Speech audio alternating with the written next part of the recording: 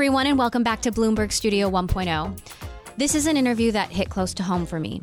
As a mom, a wife, a worker, and someone who lost my dad when he was just 52 years old, Sheryl Sandberg's book, Option B, had special resonance for me.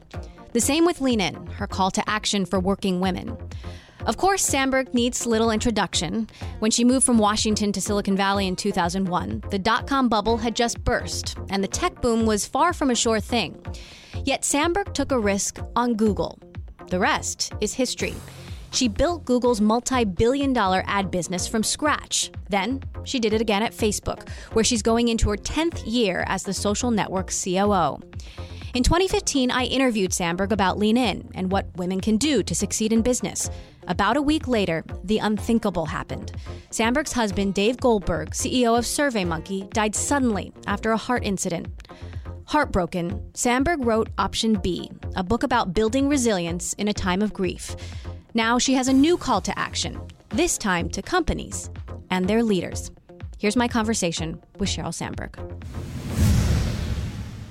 Joining me today on Bloomberg Studio 1.0, Facebook COO Sheryl Sandberg, and author of Lean In and now Option B. When you wrote your first public post about Dave's death, you shared some advice about how to approach someone who's going through something tragic. And you said, don't ask how you are, ask how are you today? So how are you today in this moment 2 years later?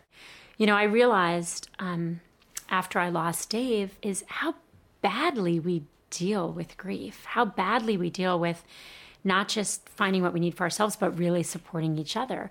I realized that before I lost Dave, I had no idea how to handle a colleague who was going through something hard. What I would usually do is try to address it once, I'm so sorry for your loss, and then I would never mention it again. And after I lost Dave, I realized that even the basic pleasantries, how are you?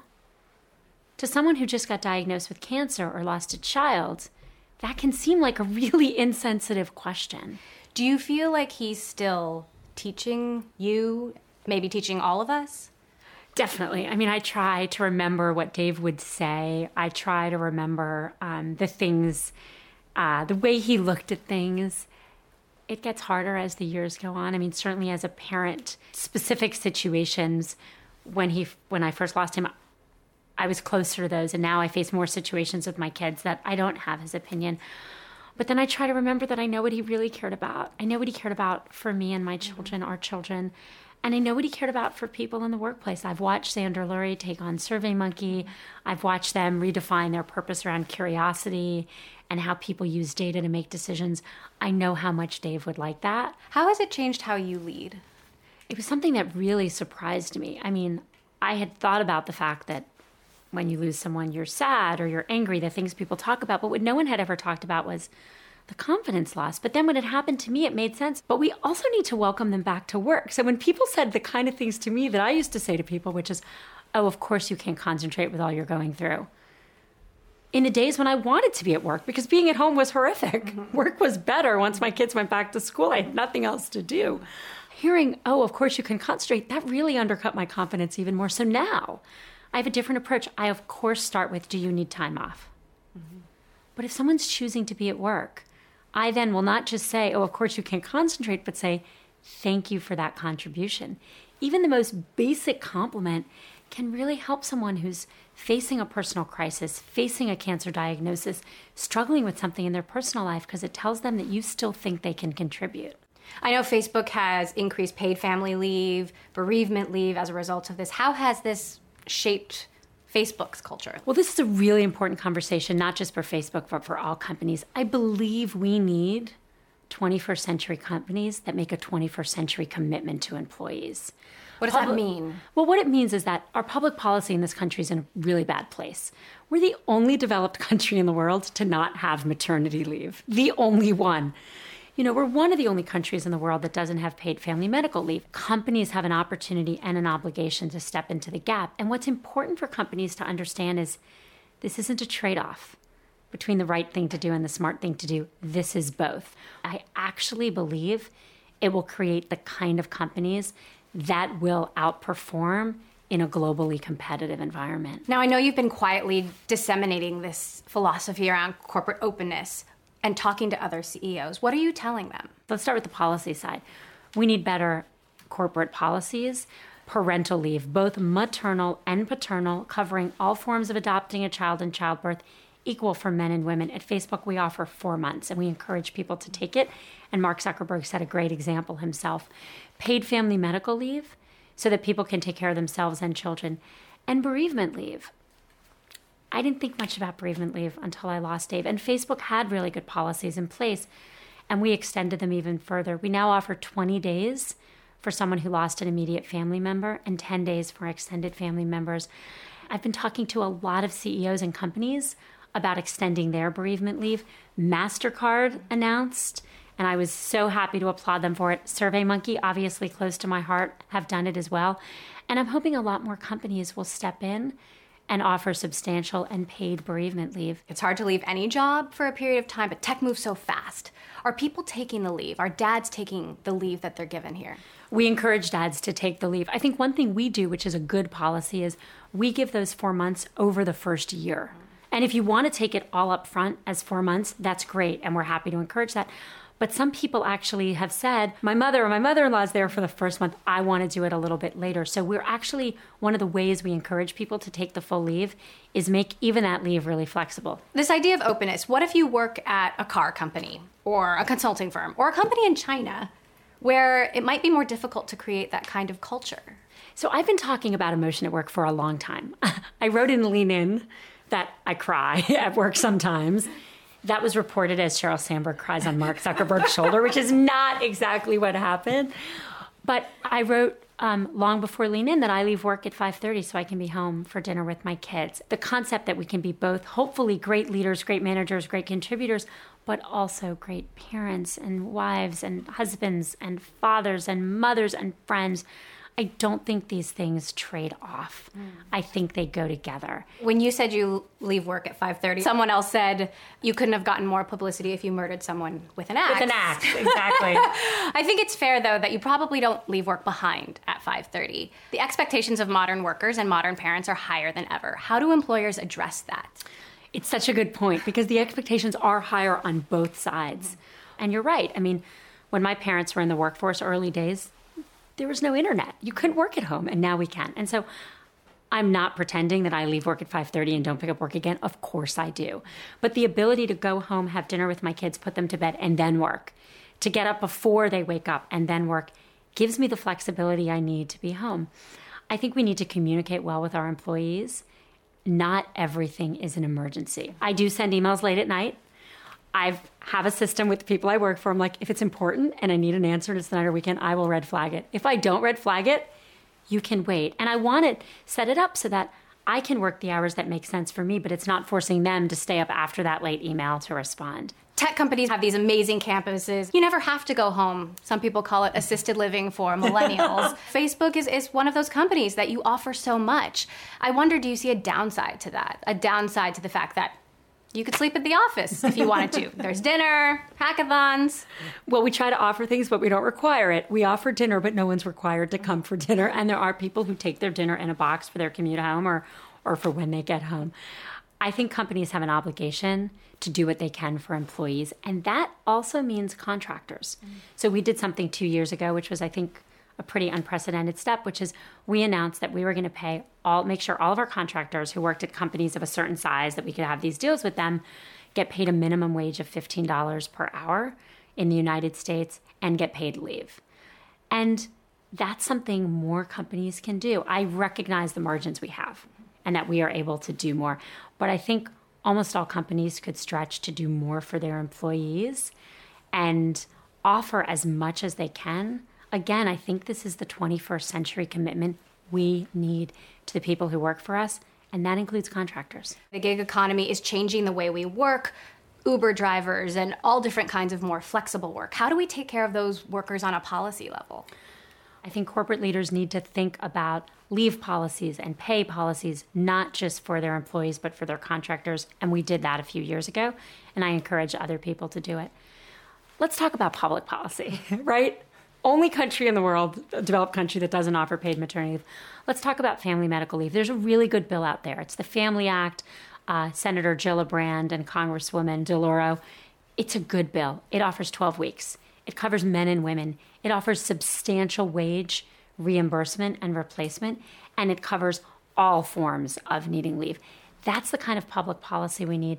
There's some progress at the state level. Washington State last month became the 5th state to offer a really good paid leave policy. But I don't think we can fully rely on companies, even though mostly companies are watching this, and I hope all of them do as much as they can. Right. We need strong national policy.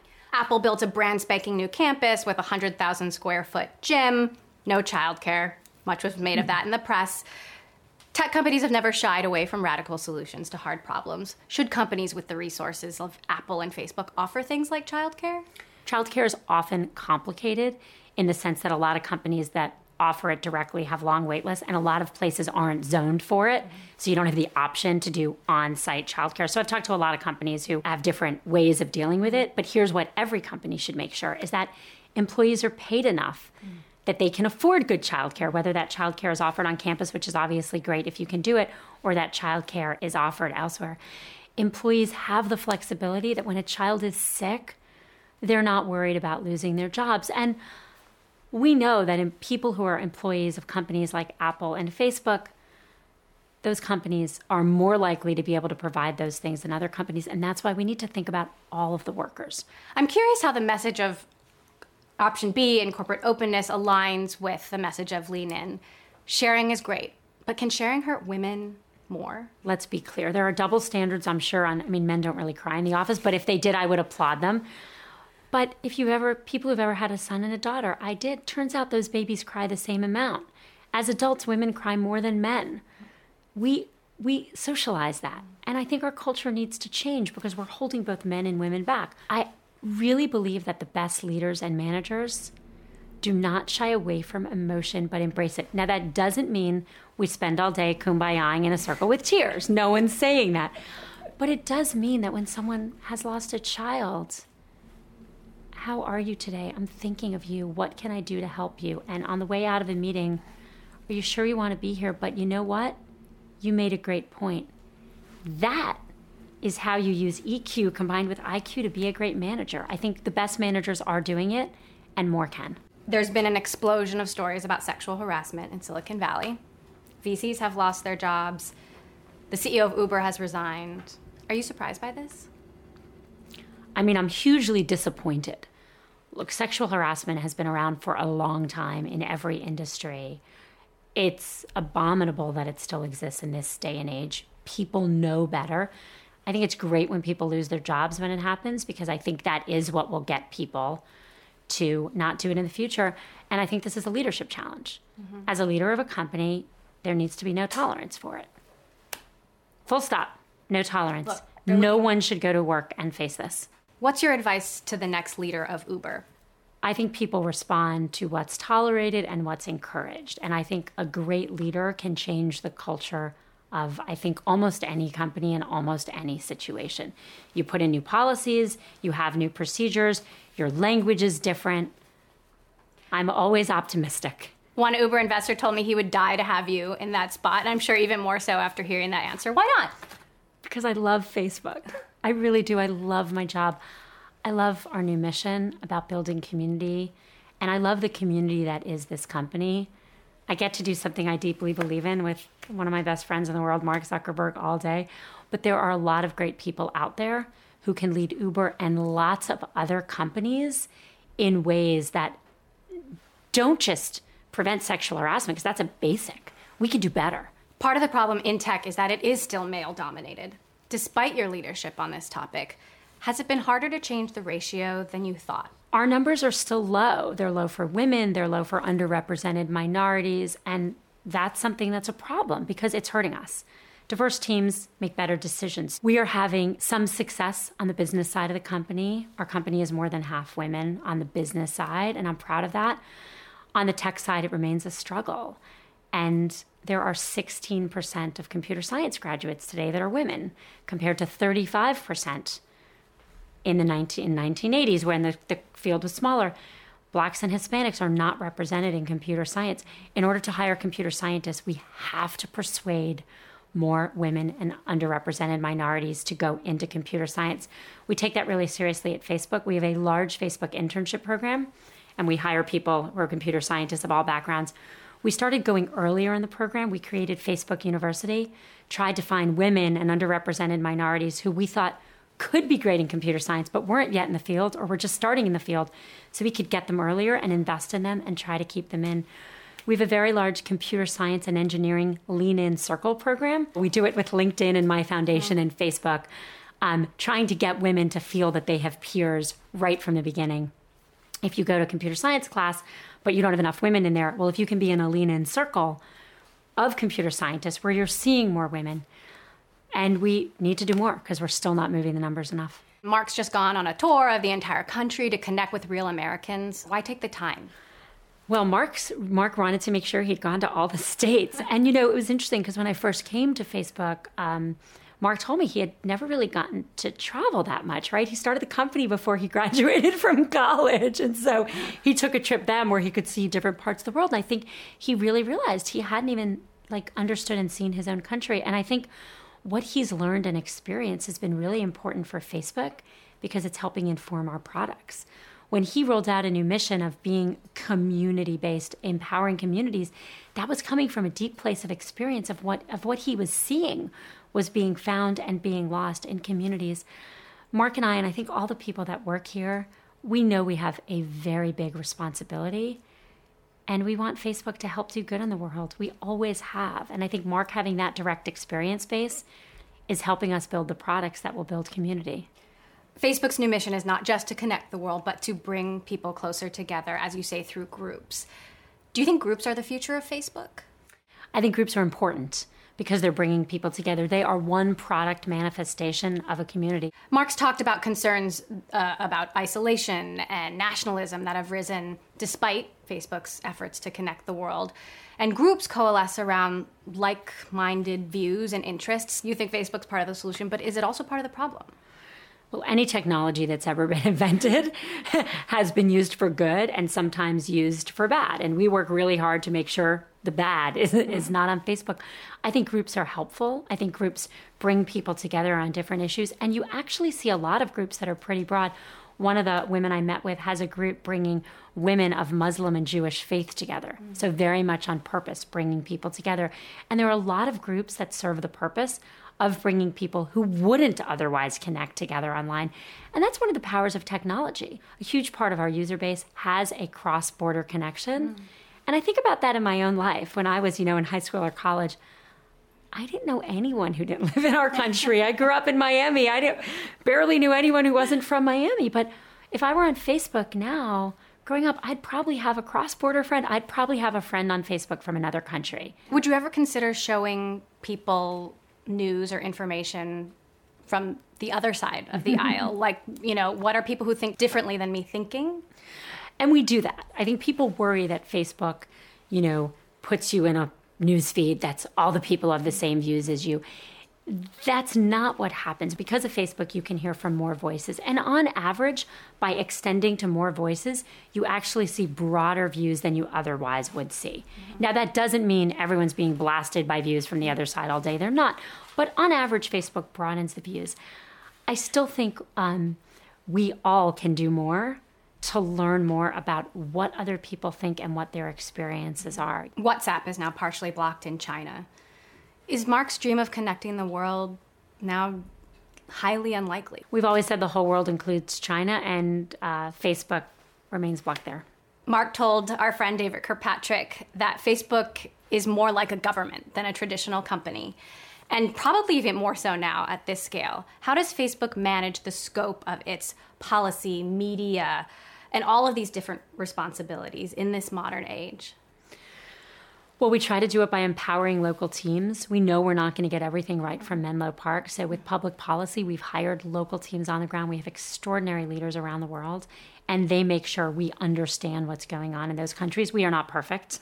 With so many people posting to Facebook, we make mistakes.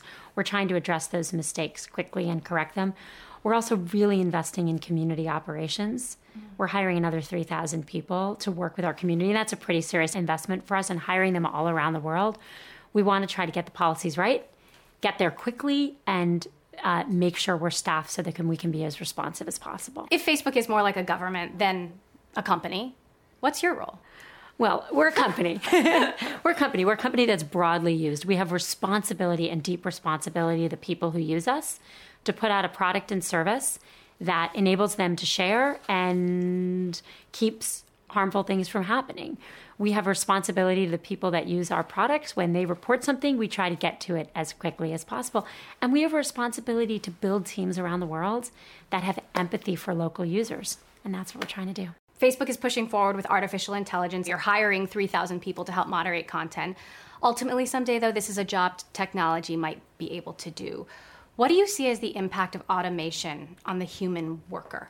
Automation's had very profound impacts for workers. And we know that, right? I mean, I am old enough to remember when you used to get money from a bank and when you used to check in with a person to an airline ticket. And so we see how automation is taking jobs that would have been done across lots of industries. Technology can also be used to grow jobs. So we have 70 million small businesses that use Facebook on a monthly basis. And we just announced that we have 15 million small businesses using Instagram on a monthly basis. These are mostly non-tech businesses that are using the power of technology to find their customers and build their businesses. We study our impact on the economy regularly, and we care about the millions of jobs that we create. And we work really hard to help small businesses use technology to help them thrive. And importantly, not just tech businesses, but all businesses. Facebook is making a huge push into video, and some say Facebook might become more like a competitor to YouTube. How do you hope this changes the perception of what Facebook is? It's really technological advancement. 4 years ago, if you tried to post a video, you couldn't. And if you tried to watch a video, it buffered and it was super annoying. And today, video is exploding because the technology is there. And so what we're doing is making sure people can share and consume content in any way they want. And so video is an important part of that. Facebook has taken on many of Snapchat's most popular ideas. They say imitation is the highest form of flattery, but Evan Spiegel may not feel that way. Do you think there's room for another social network in the Facebook empire? Mobile time is exploding. People are using more and more mobile time. People are using more and more social time. I remember interviewing with Mark for this job almost 10 years ago, and him saying that more things were going to be social. Well, that's what's happening. And there's certainly room for lots of companies to offer lots of great services.